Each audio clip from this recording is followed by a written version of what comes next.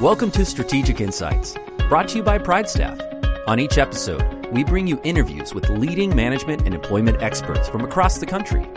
Your host for Strategic Insights is Brad Smith. And now, here's Brad.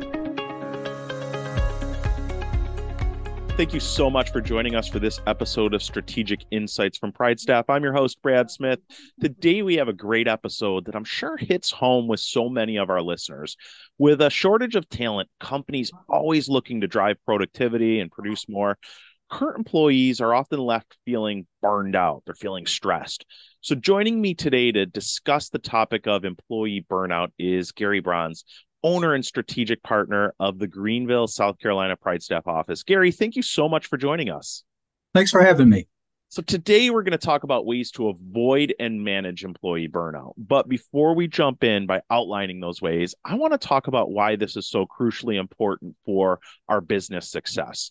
And I want to share some stats. A survey from Indeed found that 52% of workers report feeling burned out. So more than half of the entire workforce is feeling strained, is feeling overburdened, is feeling stressed. Deloitte did a study and they found that 77% of workers had experienced burnout at some point in their current job. And they went on to find that the top driver of burnout was a lack of support and recognition from leadership. So there's a lot we can do as leaders to help our teams. And then Forbes went on to report that burned out workers are 63% more likely to take a sick day and 2.6 times more likely to be hunting for a job. So stress, burnout, overwork, overwhelm is leading to a lot of problems in the workforce, and it's leading to a lot of problems for leaders. We have to replace those people that are out on sick days. Hopefully, we can catch them before they leave, before they jump ship, because we know how hard it is to find great talent. So, Gary, when you look at companies that are struggling, do these findings about burnout align with what you see in the market? Yeah, they sure do. It's kind of funny. We all think about the production worker, the front line person. And what I see a lot of times that's missed is the management. A lot of supervisors and managers, they're being burnt out too. They're the salaried employee who has to work long hours when headcount shortages occur. They're expected to be there. They're expected to do whatever's needed. That affects them a lot, and I think sometimes that's just not seen. And as senior managers, it's our responsibility to look for things like that. Also, I think at the production worker level, they come in, they do their job, but if they see their management, their leadership faltering and turnovers occurring, it makes them very uncomfortable, and it creates stress that doesn't have to be there. It just impacts it in so many different ways.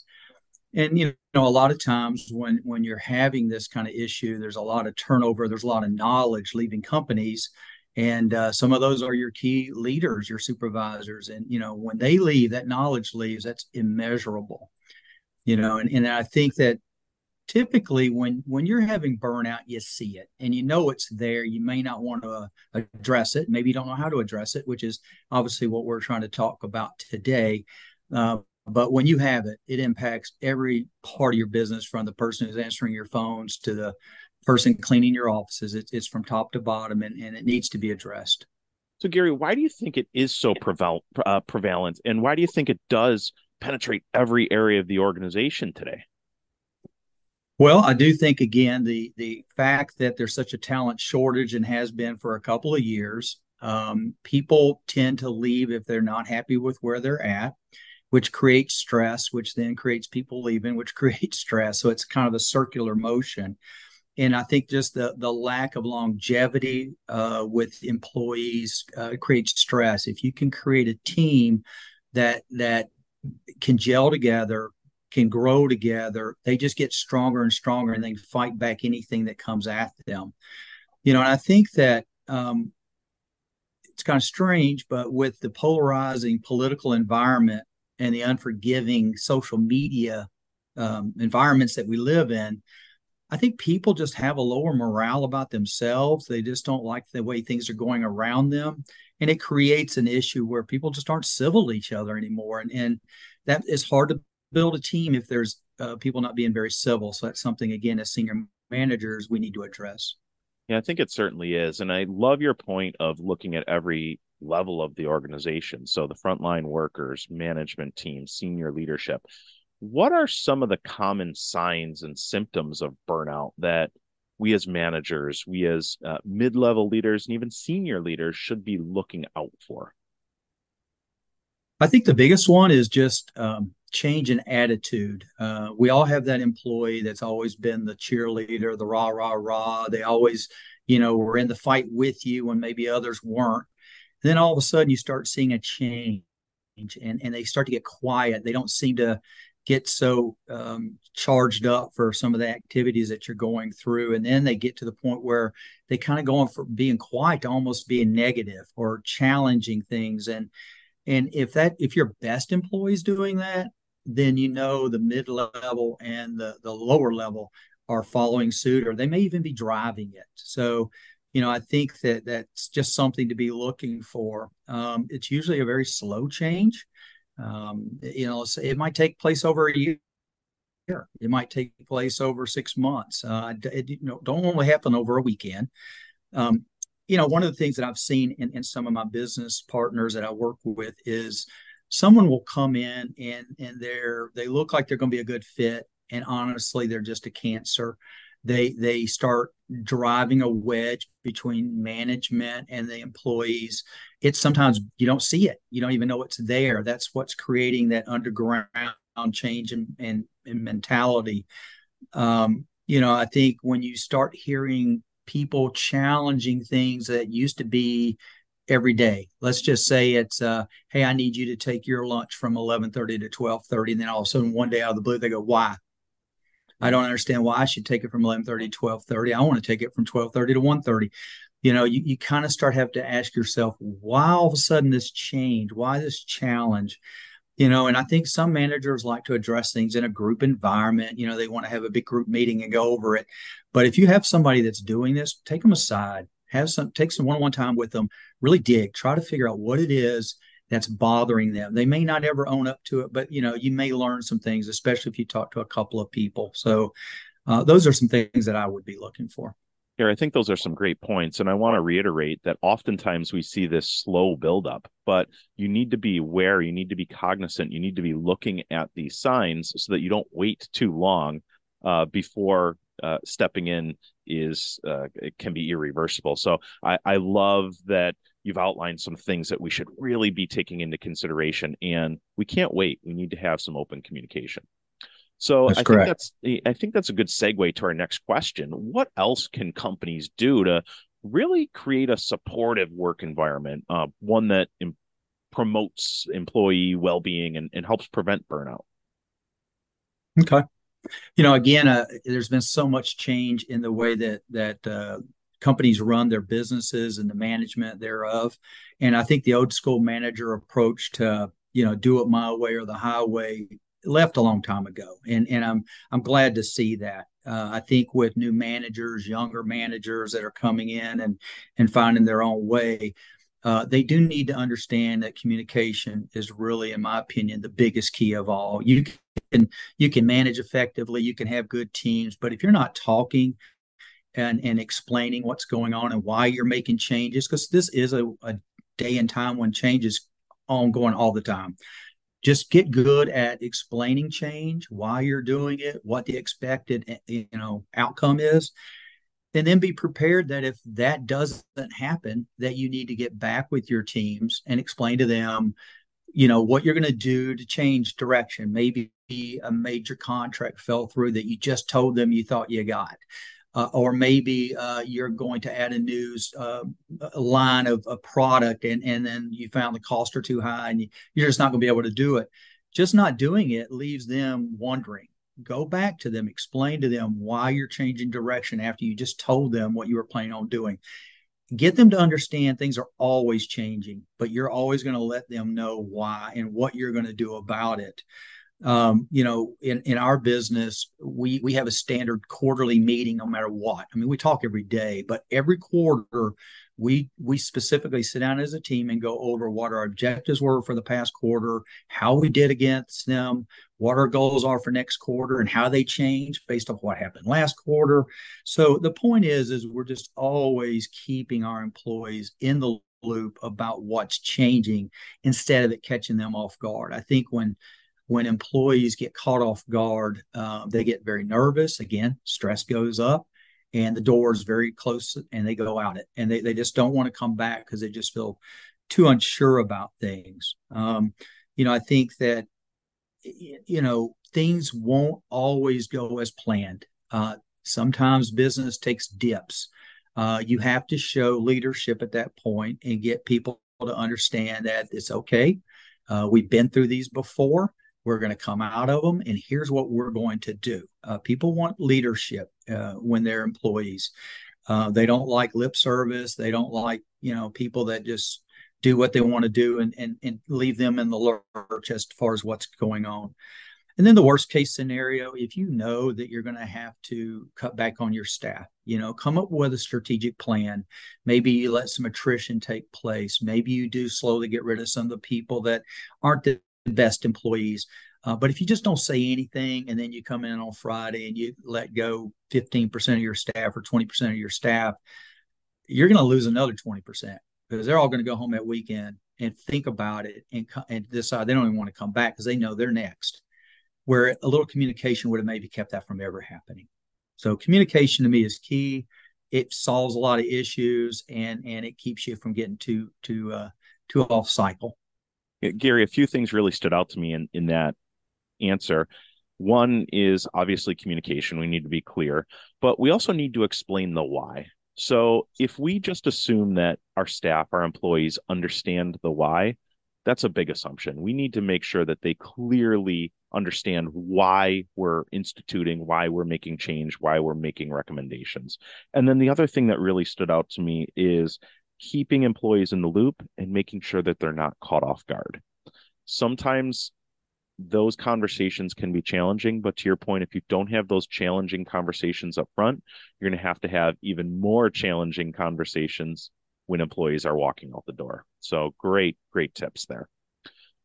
We hear all about work-life balance and how important work-life balance can be in preventing burnout. What are some things that you've seen companies do to support their employees and make sure that they do have some semblance of work-life balance? Okay. Obviously every company has their own needs, their own schedules, their own approach to the way they do things, but sometimes it doesn't match that well with your employee base. And I'll give you a couple of examples. Some companies, they just need to work 12-hour shifts. And one of our jobs is to communicate with our associates before they go to work for those companies that that's what's the expectation. But sometimes things that are happening don't make a lot of sense. And I'll just get another example would be a company that works two weeks on day shift, then they switch to 2 weeks on night shift, and then 2 weeks on day shift, and then 2 weeks on night shift. That is very difficult for your workforce. And there are some people that just like working nights. Well, leave them on nights. Why make them go to days when you got others that want to work days and not work nights? And so we try to work with our clients to understand, find a core group that wants to be on nights and leave them there. Take the people with longevity, put them on the A shift, and then you take the people in the middle and you say, unfortunately, you're going to be working part on days, part on nights, and that's just until you can find a home on one of those two shifts. That's what's going to happen. The people who want to work 12 hours, if you can find somebody who loves that, then you'll have an employee forever. If you have somebody who only wants to work 8 hours and you can find a way to have part of your shifts go, like 12-hour days, 12-hour nights, but then you have part of the group work 3 8s, 8 in the morning, 8 in the afternoon, 8 in the night. Try to find what your employees are really looking for. Try to match it if you can, and you'll find that you'll get a better longevity workforce again, which will solve a lot of problems. Another thing that we find is that some companies are very fair when it comes to issues with attendance or punctuality. They look at the circumstance and they just say, well, let's understand why you weren't on time today. And if the person has what seems to be a pretty good reason, we all get jaded. We've heard these reasons over and over and over. What do you mean? Another flat tire, another battery went dead. Just have them bring in a receipt. If your battery went dead, I assume you bought a new battery, bring me a copy, or bring me a wrecker bill where somebody came out and jumped you off. That removes the doubt of whether it really happened or not. And then and the people who are faking it, they can't bring it in, then you follow your normal process. So, I find that companies that aren't too jaded, they accept the fact that life happens and people get caught up in things, and they look at them on a one-on-one basis. They can keep people longer. The people who are very stringent, they don't really want to hear the reasons. Okay, that's their process. They're just going to have turnover regularly. Yeah, so a little flexibility I know can go a long way.